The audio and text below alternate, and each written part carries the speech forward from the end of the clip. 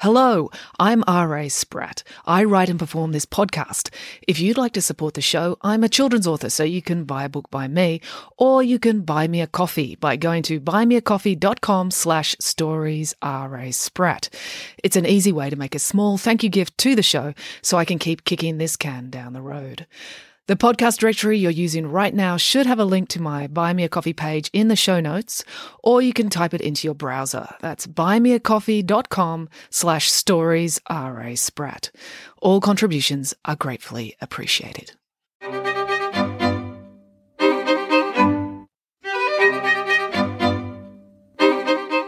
Hello and welcome to Bedtime Stories with me, R.A. Spratt. Well, at the beginning of August, I've got a new book coming out and it's called The Pesky Kids, The Final Mission. It's the fifth and final book in the Pesky Kids series. So, to get ready for that, I thought that this week on the podcast, I would read for you the first two chapters of the first book in the series, The Pesky Kids and the Mystery of the Squashed Cockroach. I hope you enjoy it.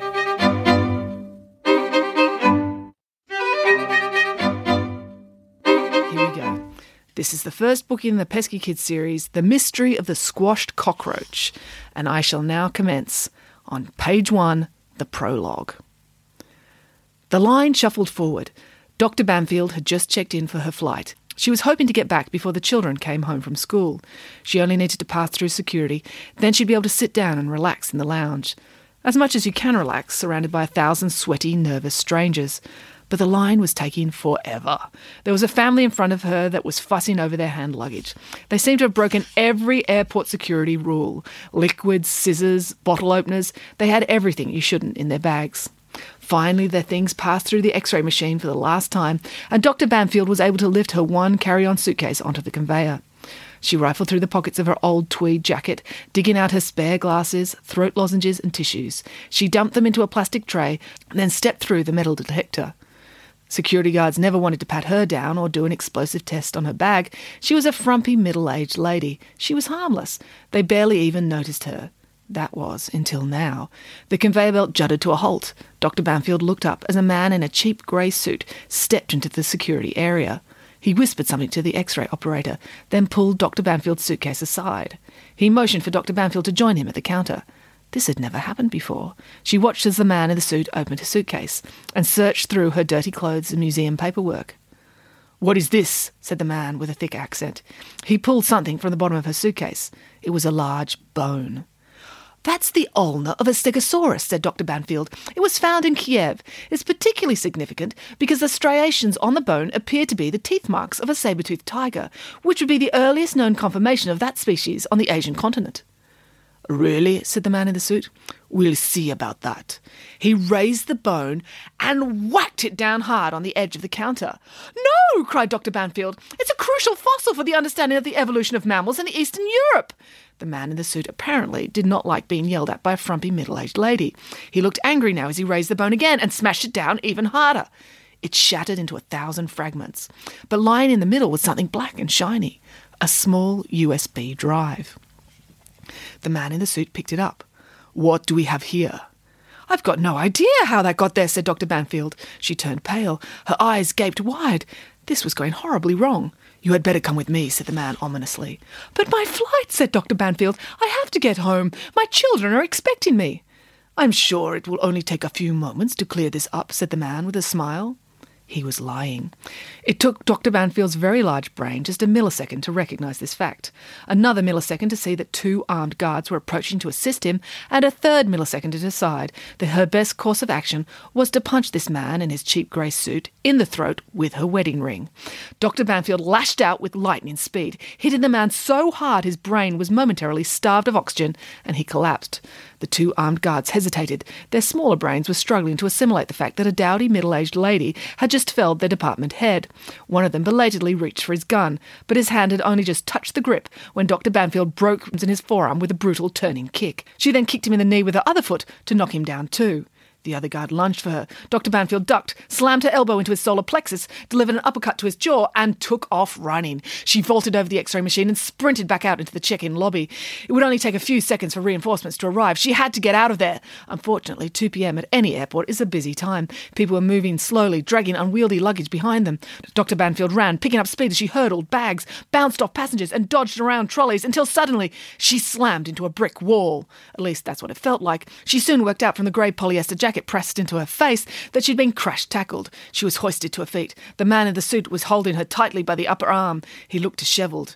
"Dr. Banfield, you are under arrest," spat the man. "But I'm just an academic," said Dr. Banfield, with bumbling innocence. "A scientist. I studied dinosaur bones." "Don't give me that," said the man. "You are a spy." Chapter 1. A Bad Start. "Shut your face or I'll shut it for you," said April angrily. She was a wiry girl who, like a hummingbird, had the strange ability to be in constant motion and appear eerily still at the same time. "You can't shut a face," said Finn in his pedantic monotone. "A face isn't something that opens and closes. You could ask me to shut my eyes or shut my mouth, but my ears and my nose are unblockable orifices." "I'll block them for you when I punch you and they swell shut," said April. Finn narrowed his eyes slightly, which was about as expressive as his features got. He was not terribly in touch with his own emotions, so they rarely affected the shape of his face. "No violence," said Joe, "or I'll tell Mum." Joe was their older brother, and he stammered when he was nervous, and talking made him nervous, so he stammered quite a lot. Joe knew exactly what he wanted to say, but just as the words were about to leave his mouth, they would perform some sort of acrobatics on the tip of his tongue and refuse to emerge. So generally, he said very little, except for constantly reminding April and Finn not to hurt each other. April made a scoffing noise. "Ha!" Their mum didn't often notice what was going on, so it was pretty easy to keep things from her, like kidney punching your brother during dessert. April made do with shoving Finn out of the way and stomping up the front path so she got to the door first. She punched in the code. They lived in a normal suburban house, but their mother was forgetful and often lost her keys, so they'd had a pin padlock installed. There's a limit to how many times you can get locked out of your own home and it still feels like fun. That limit is 1. Having to eat raw vegetables from the garden while you wait for a locksmith is never a barrel of laughs. As soon as they pushed into the house, a whirlwind of fur leapt at April, trying to lick her face, but falling short and scrabbling all over her knees instead. "Oh, I missed you too, Pumpkin," gushed April, bending over to greet her beloved dog. "I hate it when we do javelin PE and you have to stay home." Pumpkin's head snapped around as Finn entered the house. The dog leapt forward and bit him on the ankle. "Ow!" cried Finn. "Good boy," said April, fishing a treat out of her pocket and rewarding her dog. "You can't train Pumpkin to bite me," said Finn. "I didn't train him," said April. "He's just following his natural canine instincts. He can smell loser." Joe was a tall and growing taller 16-year-old boy. He seemed to have more muscles popping up every month, so he spent a great deal of time eating food. He left April and Finn to their argument and went to the kitchen to find a snack. He didn't have much luck. The fridge was empty. There was a low-fat yogurt and kale juice in there, but Joe didn't consider them to be food. "Mum!" yelled Joe. But there was no reply. Joe assumed his mum was looking at a particularly engrossing dinosaur bone. He opened the pantry and sighed. There wasn't much in there either, except for a half-empty jar of olives. That would have to see him through till dinner. Joe opened the jar and wandered back to the living room. "Mum!" yelled April. "Finn called me an idiot!" "No," said Finn, "I called you an idiot savant. In that context, the word idiot is just an adjective. Savant is actually a compliment. It means to be unnaturally good at something." "You said she's good at something," said Joe. This was unusual. Finn was 13 and April was 12. They were, in fact, only 11 months apart.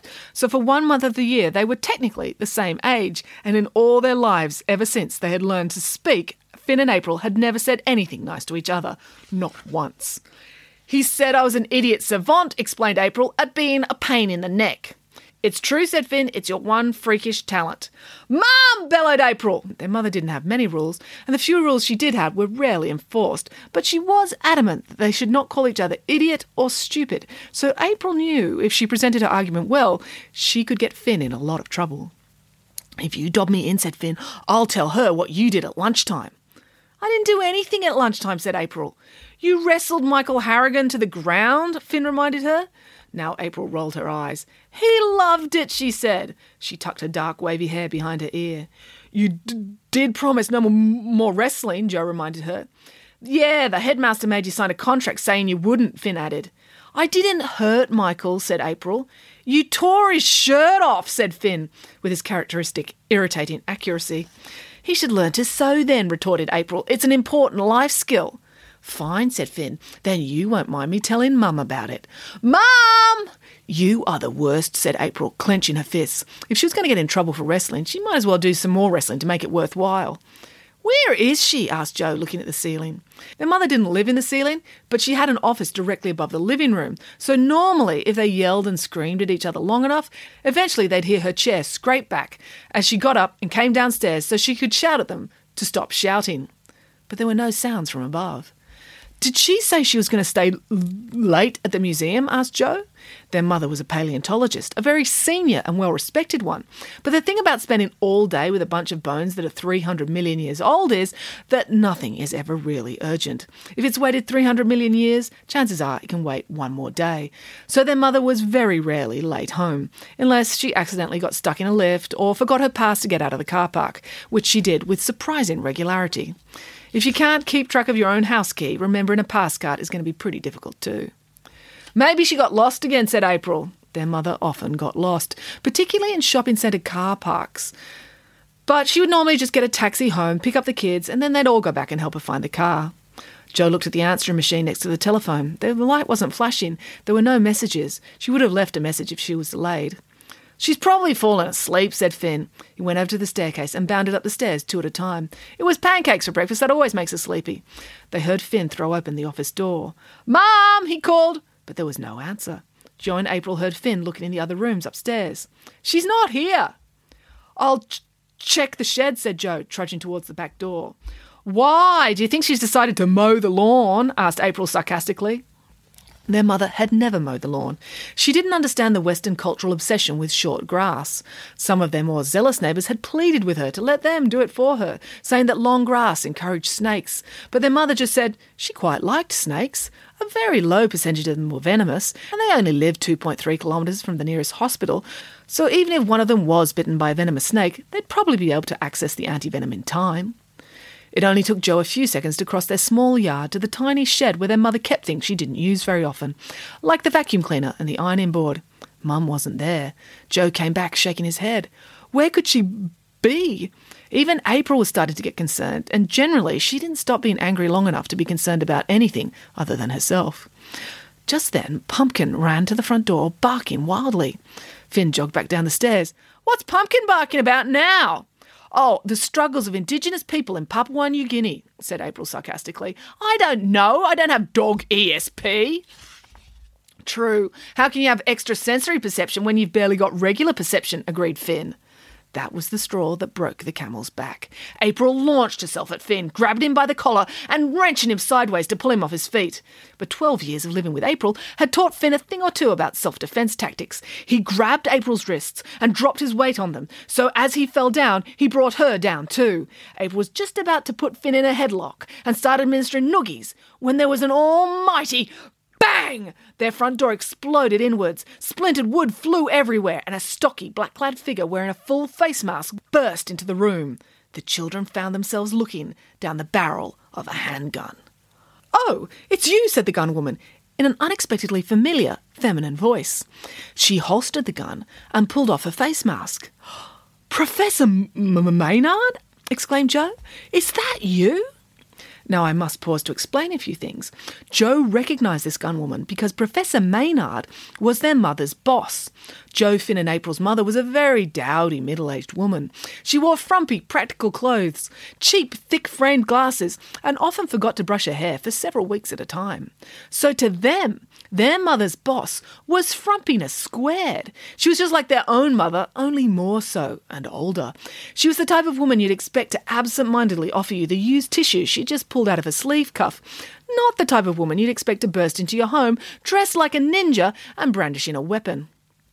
"Yes, I'm afraid it is me," said Professor Maynard. "Terribly sorry about that. It can't be much fun for you to have an old lady burst in and wave a taser at you when you should be doing your homework." "That's a taser?" asked Finn. "It looks a lot like a real gun." Don't be a silly sausage, said Professor Maynard. It would totally be against the rules to point a gun at children. But they do make our tasers look like guns, so they're more terrifying. She got the taser out again. See for yourself. Professor Maynard pulled the trigger and blasted the potted aspidistra that sat in the corner of the living room. The plant hissed and juddered as several thousand volts of electricity flooded through it. I think I'd rather get shot, said Finn, as the leaves of the plant turned brown, then black, then started to singe. Whoops, sorry, said Professor Maynard, releasing the trigger. I'm sure with a bit of water it'll perk up again. The plant was now slumped and dripping brown-green gloop. Never mind about that, said Professor Maynard, stepping in front of the plant so the children would stop looking at it. I expect you're surprised to see me. This was an understatement. Professor Maynard had only been to their house twice before. Once when their mother had locked herself out, and another time when their mother forgot to come home from a conference in Uzbekistan, and Professor Maynard had popped over until they could arrange a babysitter.